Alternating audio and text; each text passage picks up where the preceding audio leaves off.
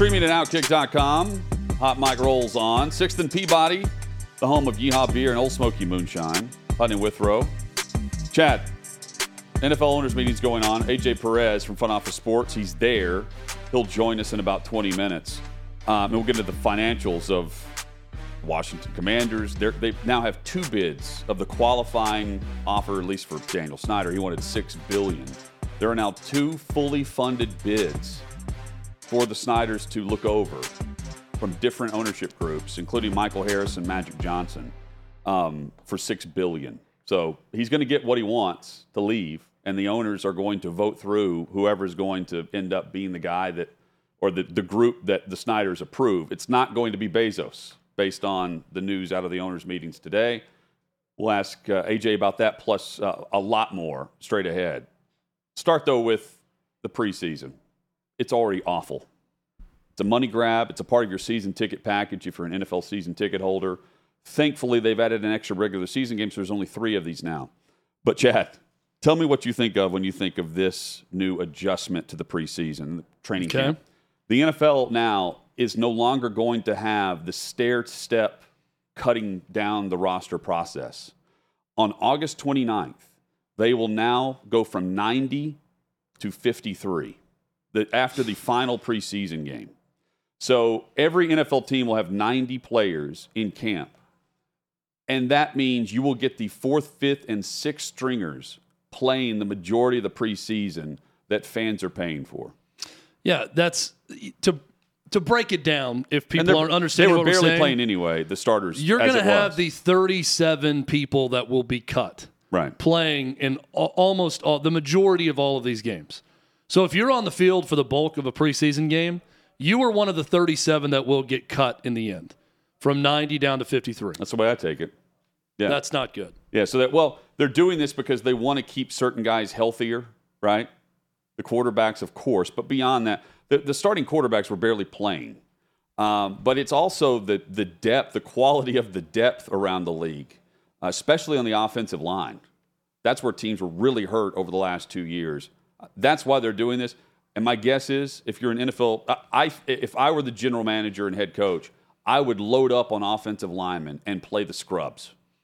Play the guys that will eventually be in the spring leagues, or were in the spring leagues and are trying to carry that over. And if they make the roster, great. You get to look at them. They can go in the practice squad, whatever. But that's where you're not going to get your first and second team on your offensive line banged up, and then your quarterback ultimately is affected by it. Let me throw out this proposal and see what you think. Yeah. 1 preseason game instead of 3, and a nice round even number of 18 regular season games. Have your 1 game. You get your 1 preseason game here's what to help with whatever your evaluation process is for the end of your roster, along with the practices everyone's participating in. Yeah. You cut it down to 53 after that 1 preseason game, happening about 10 days to 2 weeks before the kickoff of your season. And then you add the 1 regular season game, and instead of having 17, you have 18, and you roll with that. Is that going to make some drastic difference for the workload of the player? I know the NFLPA will push back on that. Yeah, for more money. Well, as long as you get more players. So that the NFL added more, they added another roster spot, right? And they expanded the practice squad. So more players are getting paid instead of sitting out and waiting to get signed. What I would prefer for the preseason is 1 preseason game and then 2 scrimmages against another team. The joint practices are where you see more of the actual ones against ones. Brady was here last year, or wasn't here last year. That was the big story, actually. The Bucs were here. Brady wasn't here last year. We've seen the Falcons and the Panthers prior to that with the joint practices. That's where I see the best bang for your buck. And charge $10 and give it to charity if you're an NFL team. Open up the stadium and do it that way. But instead, they have to pose these games for these local networks and act like it's, this football's back. It's not. It's not. Not until they play. But, you still get the 1 practice game in that way. I don't watch, an example is the college game.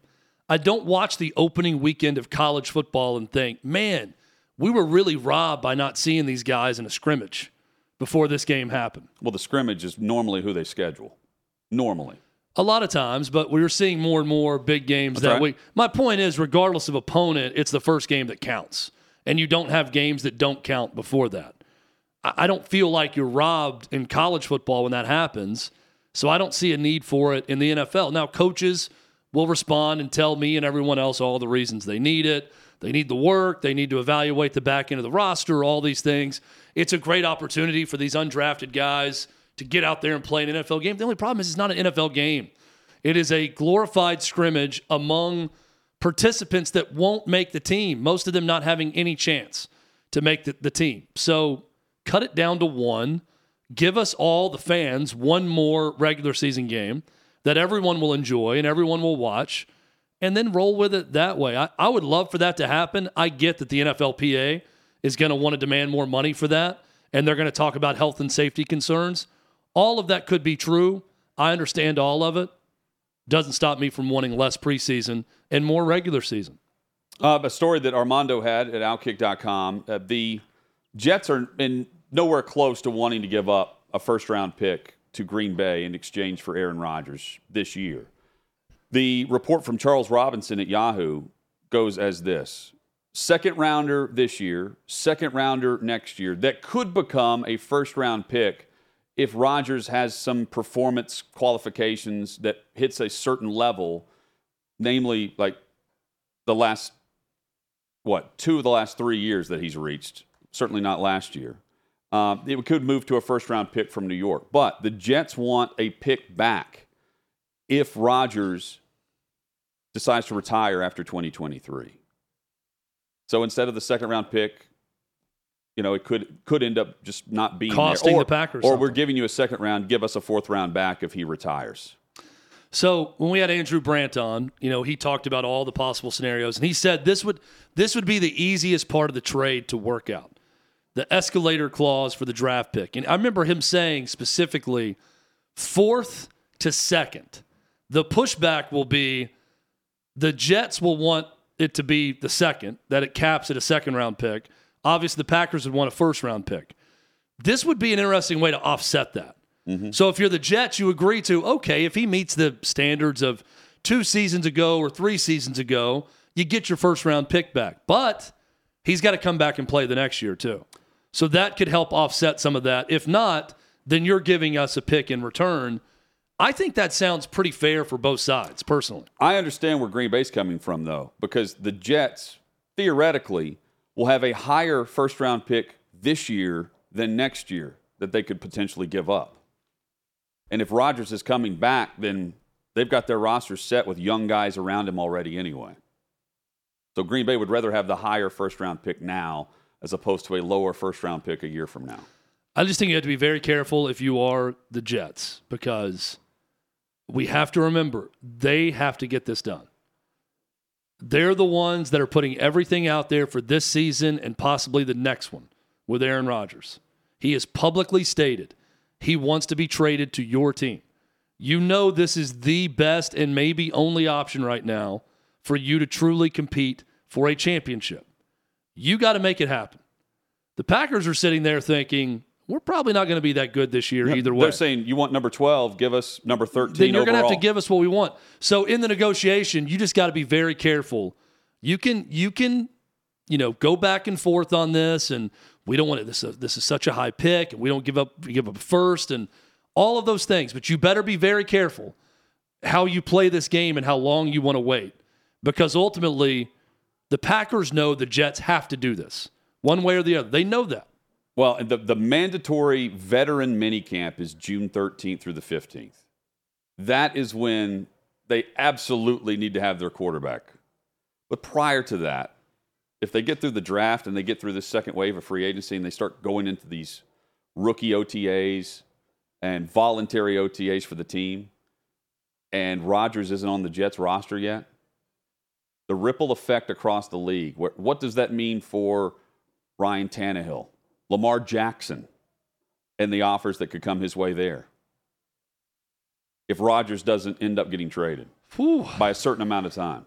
I mean, if you are Lamar Jackson, you're hoping that happens. If you're still sitting out there, that ups the market for you if no deal can be reached. Yeah, no doubt. Irsay has said, money's not an option, but I'm not into giving up fully guaranteed deals. What he commented on Lamar Jackson's availability. Jim Irsay at Indy is willing to talk to anybody. And meanwhile, we don't hear many quotes from owners whatsoever from the owners' meetings. Jim Irsay has a way of just finding a way, even not in the lobby area where most people are talking. Yeah. He's got his own, he holds court elsewhere where every reporter can just go find him and he's just sitting there answering any question that you want to answer. Think he has it's the great. guitar with him? I mean, it's perfect. Think he has the guitar with him on this trip? I think that if you asked him to sing a little ditty, he probably could. Something that he's written from his own personal catalog. I think he'd perform for you if you asked nicely. So Davey Hudson sent this to us yesterday. There's a Chiefs super fan. He dresses like a wolf. Is that right? Chiefsaholic is what he goes by. Xavier is his name. Social media guru in Kansas City. And he's accused of robbing a bank in Oklahoma, and he's on the run. A $1 million bond warrant is out for his arrest. And all I can think of is you have Chiefsaholic dressed as a wolf being chased by all these bounty hunters right now, trying to grab the warrant for the $1 million bond to bring him back, and then what it would take to get him out once you capture him. Well, the best part is he's bragging on social media about his side hustle. And hey, I gamble, but it's responsible because I make a good living, but I also have a side hustle. And now coming to the understanding that the side hustle is, in fact, robbing banks. Truly remarkable of this guy. He was already on an ankle monitor, and he cut that. Why are ankle monitors so easy to cut? Seems like it should be harder to cut one of those things off. And if it's cut, you should know that it is. Like, I feel like there should be an alarm there. Yeah, I mean, there are, they make plastics now that would be hard to cut through. Yeah. I think that we've reached the technological point in engineering where you could also easily just put an ankle monitor on someone that you could not remove unless someone came in and removed it. It's like the thing at the store they have to remove, right? With the special tool they have. If you go to a department store, they got to take it off that way. Yeah. That should be the ankle monitor. And then half the time, the person working that doesn't know how to get it off. Yeah. Only the authorities know how to take it off. They have a special job for someone there that knows how to remove the ankle monitors with a special tool, and that's it. That way, the person who's wearing the ankle monitor can't take it off at all. Seems pretty simple to me. Especially if you're dressed as this super fan, where, I mean, you can't even see his face here because there he is. There's Chiefsaholic. I mean, this would be – I'd hope he wears a different mask to go rob banks because he seems to have some notoriety and fame in KC. So someone may recognize him around, oh, that's the Chiefs super fan I see on TV during the games, because you got to switch up the mask. That would be the key to this if you want to pull off the bank robbery. Either way, really stupid crime by apparently a very stupid person. Yeah, and stop letting them out on bail for doing something that they just went and did again for more. More of the story, Outkick.com through the New York Post there. Chad, so $6 billion is the offer that's been made by two groups now to the Washington Commanders for the franchise and the Snyders. Well, here's Mike McDaniel, head coach of the Miami Dolphins. His reaction when he learned about the value of the most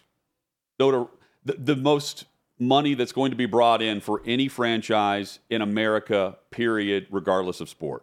Wow, the organization's worth that much? And, I couldn't get free coffee? Yeah. Gotta love this guy when he's saying that. It's not going to stop at $6 billion. If we have two bidders right now that have reached the $6 billion threshold, I mean, I think it's going to go up from there. Yeah, well, but it also has to be so. Which group is Snyder going to sell to? He's got to want to sell it, and he's getting exactly. It's like if you're buying a home and the asking price is whatever, and you meet that asking price, you're not going to negotiate to get more. Well, let's say it's just the two bidders, okay? Yeah. I'm going to and Daniel Snyder's cool with both. I'm going to quarterback this multi-billion-dollar deal right now. Having watched Succession this past week, I'm an expert now. $6 billion, both offers right at $6 billion. Yeah. If you're Daniel Snyder, you simply go to the group you like more and say, we can close this thing out right now for 6.5.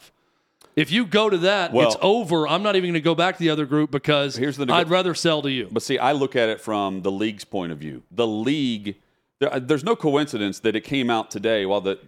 after a report was this wasn't going to be discussed, that you have the two different bids meet the qualifications of what Snyder wanted. And I think the league comes back in a negotiation with Snyder and says, hey, cooperate with Mary Jo White, who's doing this internal investigation. Reportedly, you're not doing that. And we'll vote this through, and you can have your $6 billion and move on. And we get rid of you. Like, pick one. Which one do you want to go with? We're going to vote them through. We're tired of this. At least that's how I would treat it. Who knows what Snyder's so unpredictable. Well, though. the delicate dance, though, of league and other owners with Daniel Snyder. Right. And how no one will play hardball with him. Because then he doesn't sell. At least you get the sell price up $1.5 billion off of what Denver sold for, and then all the owners' franchises go up in value that much more. AJ Perez will know about this from Front Office Sports. He's in Phoenix at the owners' meetings, and he knows the finances behind the league. That's next on Hot Mic with Hutton and Withrow.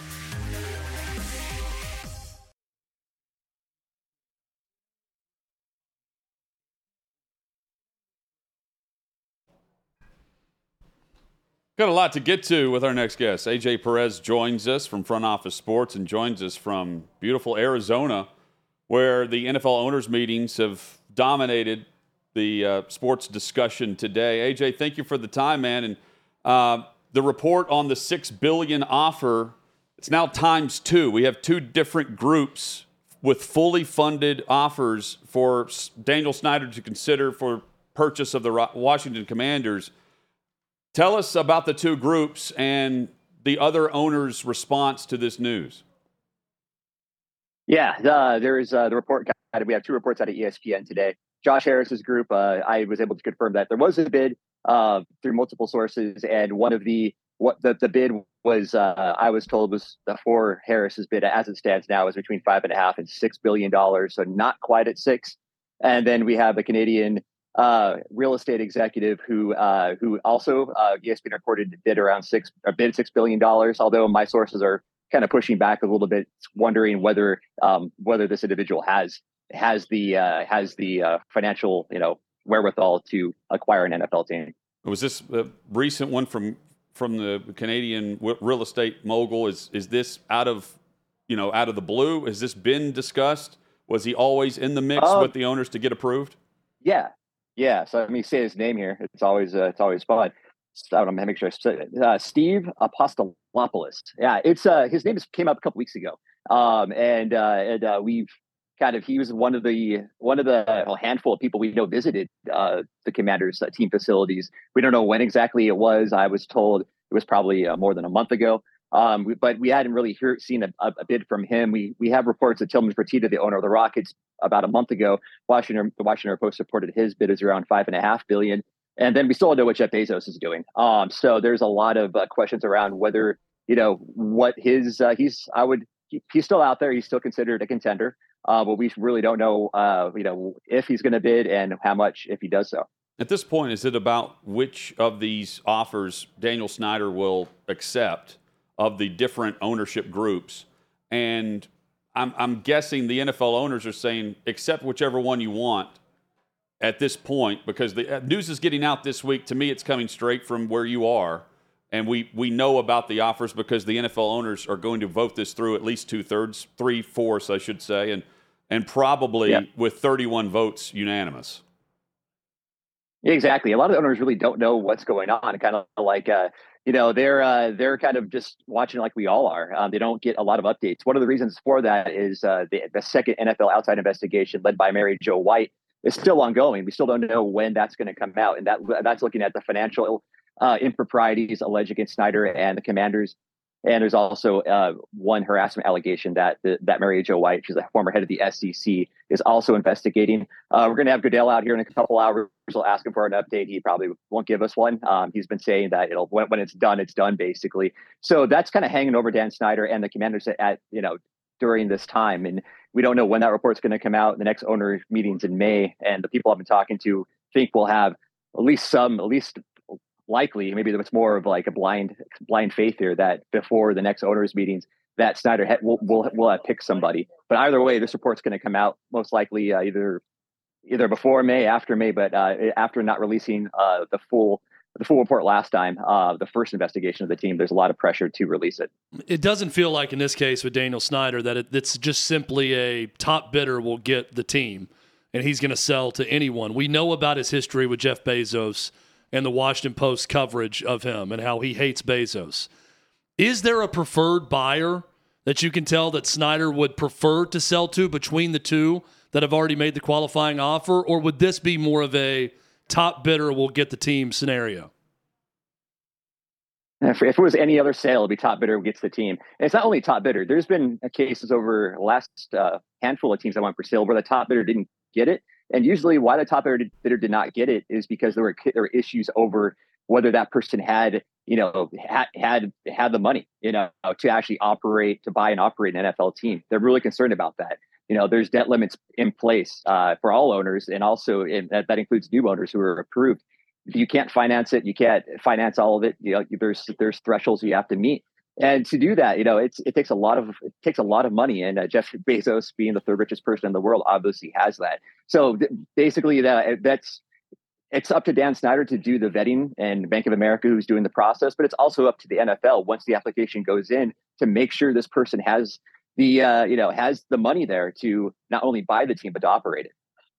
A lot of times with players, we'll see it. It's not because one player is necessarily better than the other, but just that their time is up, that they're the next one in that position group to make more money in a long-term contract. And it goes on and on and on. Is it going to be the same with NFL teams? Example, the Seattle Seahawks, when they go up for sale, is that automatically just going to be more because it's the next one? Or is Washington a special case where their valuation is bigger than Seattle and they're going to, the next team sold, if it's Seattle, will actually go lower than this Washington sell? Yeah, you're buying what the Commanders were 23, 24 years ago before Dan Snyder bought it. There's not much, you're buying because you're buying. And we saw what the NFLPA put out there as far as the facilities and the travel and everything else. So there's really, there's a lot of work to do, but this team was a top 3 franchise. And you're buying it with the hopes that it will become, it'll go back to the glory days of RFK and the Hogs. You're buying that, but to get there, you're gonna have to spend $3 to $4 billion in a new stadium and make a lot of other upgrades. Well, and I think that's the next part of this. So from the other owner's perspective, the question I would have is, okay, which of these bids is most likely to also include extra cash flow to build a new stadium in Washington, which is desperately needed, and it's also the political game, right, of trying to get funds if you don't have them, versus a guy who would come in and just build the stadium as Jerry Jones would do.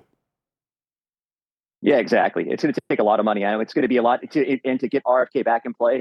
A lot of lobbying in Washington. That land around RFK is controlled it's controlled by the federal government. It's National Park Service land. So the Congress would need to basically transfer to the DC government, the District of Columbia, and from there, the mayor and the council members will be able to do something with that site, because right now their hands are tied, and it's going to take a lot of wherewithal, because it's going to, there's a lot of push to put affordable housing on that site. There's a push to make it more something that most of the city can use outside of a football stadium every Sunday. AJ Perez with us. You can follow him on social at by AJ Perez. He's with Front Office Sports. I saw the tweet. So you've got it was a report, I believe, roughly a year ago that Snyder had surveillance on Jerry Jones, was filming Jerry Jones or something behind the scenes. And you saw someone that is connected to Snyder at the owners' meetings. Dan Snyder's not there, by the way, for those listening or watching. An advisor to Dan Snyder, a former counsel, I believe, to Dan Snyder, was seen filming Jim Irsay, who has been very vocal as it gets, really, among the owners. How did you notice this? What was he doing at the time? Both guys. What was Irsay discussing? Irsay has been very muted since October. After he said what he said about merit to removal, that put a bullseye on him for sure. And among Snyder's people. And I noticed that yesterday when Irsay was talking. I turned to my right. I see Norm, the attorney, filming. And I thought that was weird. When I tried to swing around, take a photo, he left before I could snap one. And I saw him last night after the party in the lobby here at the hotel. And I asked him what he was doing. So that was pretty much it. But I mean, he really no, I know no answer, but you could even get a feeling for what he was doing. No, I mean, you could ESPN had a gathering dirt story in October. I don't want to infer, but that could be something along those lines. Final thing for you, AJ. We are in an era where media companies are claiming that they're broke and they can't spend money. But they do in regards to the NFL. And the media that are sent to the NFL owners' meetings now, compared to the Stanley Cup final or an NCAA tournament game, there is a drastic difference between the two. Yeah, definitely. And you two have been on NFL for the Super Bowl media row. You know how many people come out to this, and it's a little different for the owners meeting. It's more a business and the beat reporters here than people in barrels naked asking questions. But like you see at the Super Bowl. But there's a lot. This is a huge business. Several. There's of all the beats, the NFL beat is not going to be one that most sports organizations, news organizations are going to cut back on. What's the biggest question you have for Goodell whenever he speaks later today? We'll get an update about the investigation into the Commanders. That's probably the first one. And also, we coming up is going to be whether there's going to be flex scheduling Thursday Night Football. That's going to be a pretty close vote if there's going to be a vote here. How big do you think that is of a point for the league to have that flex scheduling on Thursday night based on the backlash and, quite frankly, Al Michaels and Kirk Herbstreit pointing out a year ago just how bad some of those Thursday night games were? Yeah, and it's got to. How do you fix it without there's issues over injury.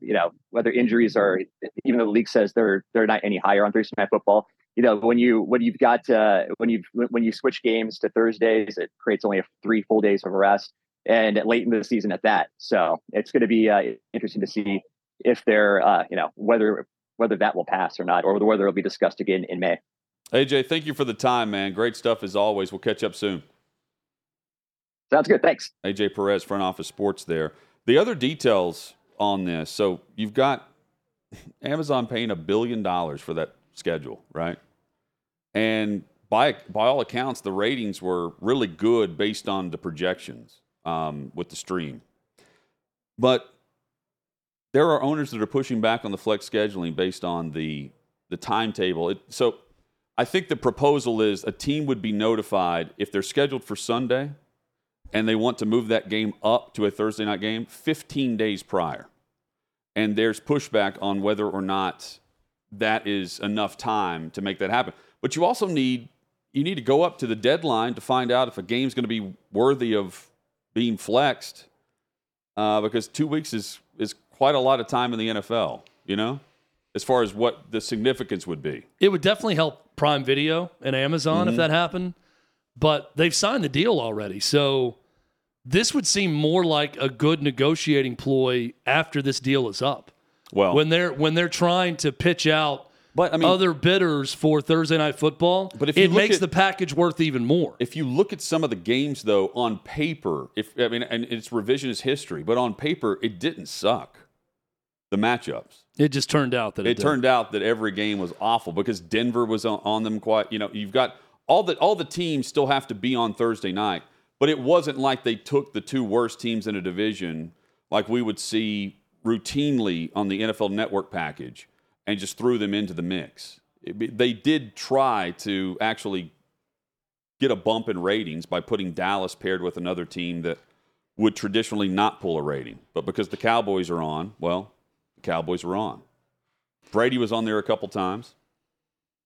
See, it's just it would be odd to me from the money standpoint because you're not going to rip up the contract and renegotiate with Prime Video and charge them more now that they get flex games. So the league would not see more money, but it would help the league from a perception standpoint. But was the perception dinged really that badly because you had Broncos Colts play a terrible Thursday night game last year? I don't think so.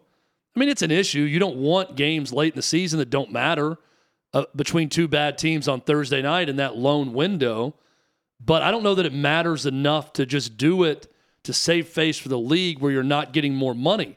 I think if the contract is up next go around and you allow for this and you can vote it in, that's going to lead to more money for the league, which that's what they want in the end. And maybe they do it where there's only a certain part of the schedule that can be flexed, like they used to do for Sunday Night Football. And they still can. You can be flexing. They flex those games much earlier now than what they did when they originally signed that deal with NBC. Chad, Clemson, we haven't seen them in the college football playoff. I was going to say a while. It's been 2 years, I think. It's a long time for them. Yeah, it is. Big drought. It is. Dabo says, hey, Clemson's never been in a better spot. Clemson went to 6 playoffs in a row. They didn't make it. What's wrong with them? Dabo's saying this. There's nothing wrong with Clemson. There's nothing wrong with our program. In fact, I would argue, honestly, our program has never been better. And he's pointed to the roster, of course, the program internally with everyone working behind the scenes. But Chad, it may be fine now. I can't stop thinking about the money that's about to come in for the other conferences compared to what Clemson and what he's going to see come in for what Clemson means to the ACC. Well, their demise has been greatly exaggerated. They would have been in the new playoff, 12-team playoff. They would have been in this year. Mm-hmm. Had the new rules been in play. And LSU would have been out. This was a bad year for them, right? And they still would have been in the playoff. So that's a good thing. So I get what he's saying. I don't think Clemson football is in trouble when you compare them to other programs, especially given the lack of top-level competition right now in the ACC. But it's not the best it's ever been. The best it's been is when Trevor Lawrence was coming back multiple years and you were making a run. That's the best the program's been. This isn't it. Well, they have Garrett Riley coming in as their offensive coordinator, but I could also point to that because for years they just retained the same coaches. A lot of continuity on offense and defense. And, of course, they've got continuity with their head coach. But if you're in a position, though, to take a commitment from a player and enforce this program-only rule that they can't even go on a visit after that or you pull their offer, it's a pretty good spot to be in. So I can't argue with that. That's a good culture.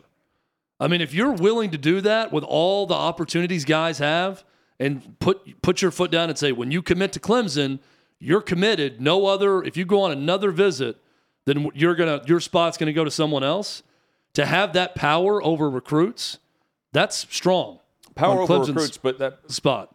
Don't you? I have to believe there will be more recruits that say, okay, yeah, I am going to go on another visit and take another offer. And if you want to cut me from the scholarship offer, so be it, because I'm going to Alabama or Georgia. I mean, those are the other two that come to mind if you're competing against Dabo Swinney and Clemson. I would hope so. But, I mean, but NIL is a different ballgame, though. So if you're going to take the money and go instead of staying because Dabo's not going to have you if you go on another visit, not a commitment, a visit to another campus. Or you just go and don't tell him. You go on the unofficial visit. Yeah, I would hope that if you're a top player, you would be able to say that. Hey, something came up. I want to go on this visit. If you have to cut me. And then I'll go somewhere else. But he's gotten away with it for a while, which is pretty remarkable. Even with the start of NIL, he's gotten away with it.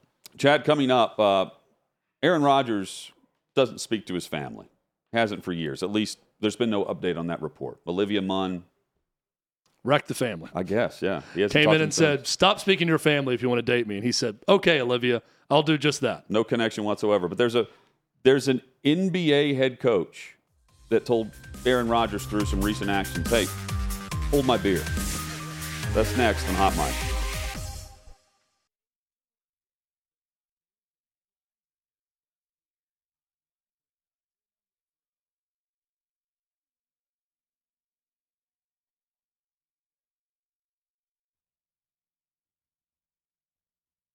There are priorities in coaching and sports, and then there are just head scratchers. Priorities in the wrong corner.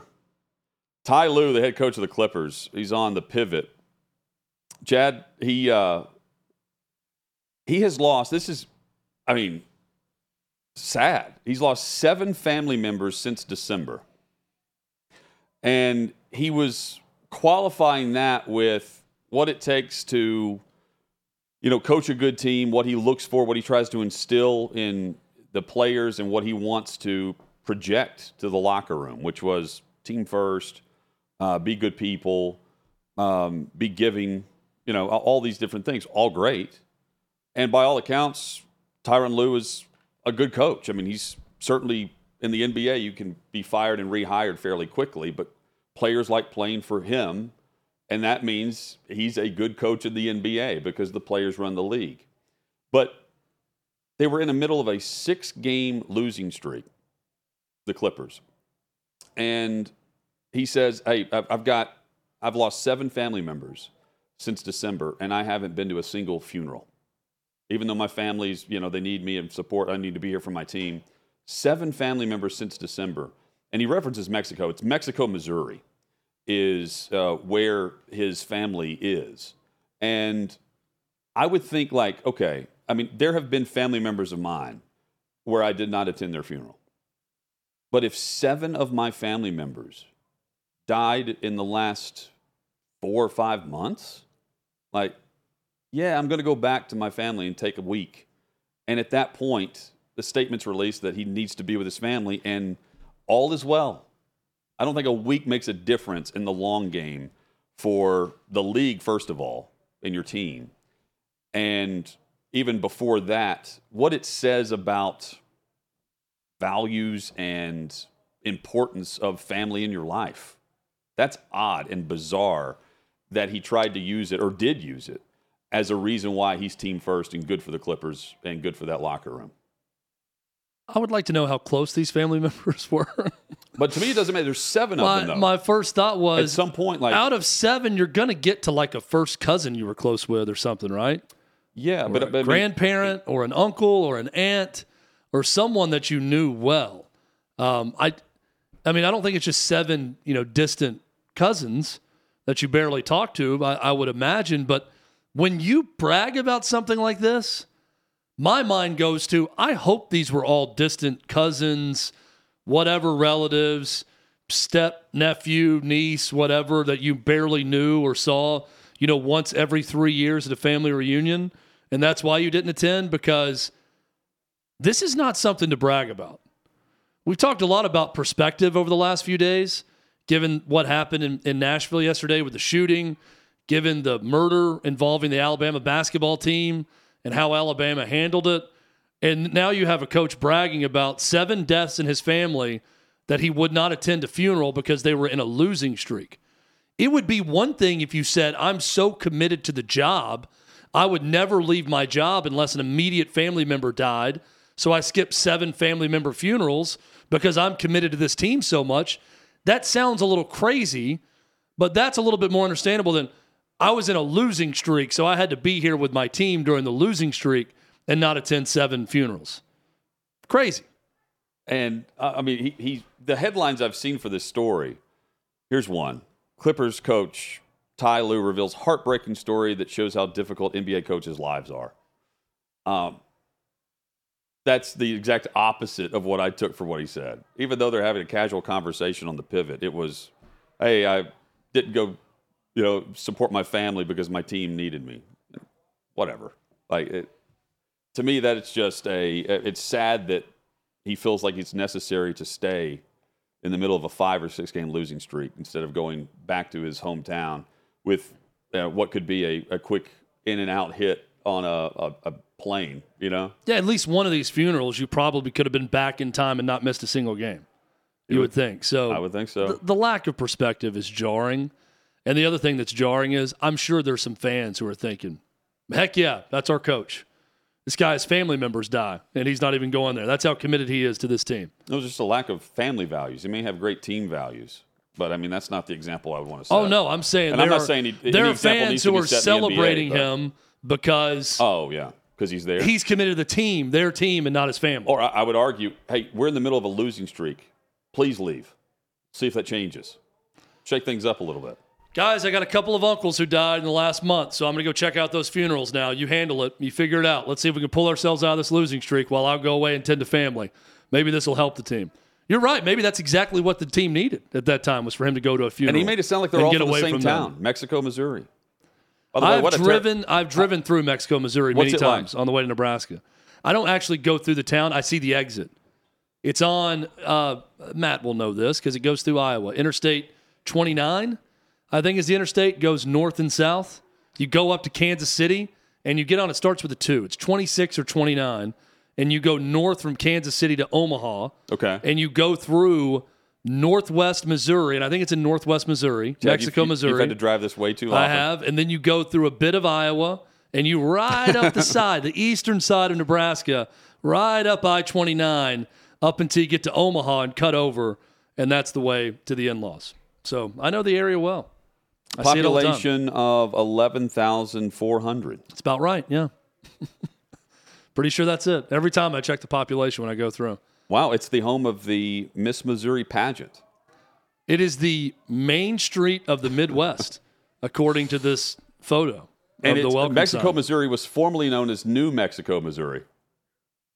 What was that debate like, I wonder, at the city council? Do you think they filed for a trademark over Mexico the way the Red Sox are over the city of Boston? And they lost the trademark? So they said, okay, so the state of New Mexico owns it. We'll go with Mexico.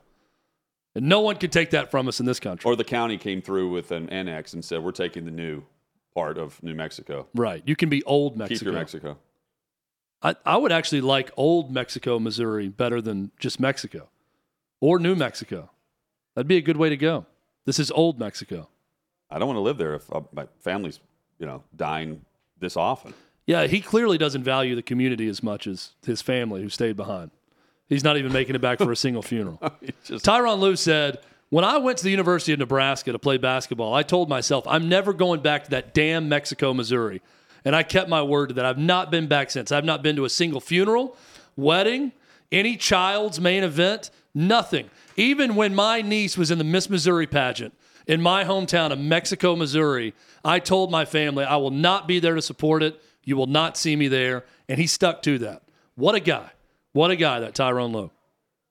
Historic Mexico, Missouri, home of Ty Lue and Main Street of the Midwest. I do like that slogan.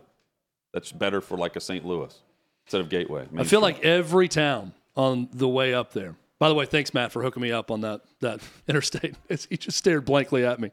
Sure, that sounds right. The guy's from Iowa, I thought. He has no clue. Like, I don't know interstates that go through there. He drives everyone a tractor, apparently. It's all dirt roads for Matt when he goes home in the Midwest. Hey, man, I miss the dirt roads sometimes. No interstates, no traffic. Matt's used to it, though. Farm Boy Hutton's coming back. I do. I love it. Hit us up with your thoughts at Outkick. Chad, so you've got a big game tonight, Yankees and Red Sox. Let's set the over-under. I would say combined over-under 15.5. And I'm going to set the spread for the Yankees. The Red Sox are the favorite, your team. 9. You're going to win by 9 runs. I'm excited that one of my assistant coaches set the lineup tonight, so I can now delegate some of the responsibility. So you can now adjust. But I also want them to see that it's the lineup part is not the hard one. Yeah. It's when you have 12 girls on your team that are in the field at once, and you've got 6 outfielders on the field at one time in little kid ball, and having to rotate and play that jigsaw puzzle of trying to get girls in the infield and rotating positions. Every inning is a different position, and then having 6 outfielders. Way harder than just setting a lineup 1 through 12 in the batting lineup. So I'm glad now that an assistant coach took on that responsibility and got to see that it's a little bit tricky. So I'm excited about that. And Hutton, I have 2 rules with our little Red Sox. Every time we get together, we're going to have fun and we're going to get better. So I asked them 2 rules every time, before the game and after. As long as we accomplish those 2 rules, we're having fun. But you know what's a lot more fun? Winning and not losing. That's right. I also remind them of that every game. Keeping score. And we are currently 2-0. So going for 3-0 tonight. And not accepting a trophy if you finish second. No, we will throw that trophy. I will have our girl with the best arm chuck that trophy somewhere and let someone else pick it up. I can't wait to see Evie do that. That'll be fun. Hey, the race is on for contract negotiations with quarterbacks, and it started with one third-year QB. That's next.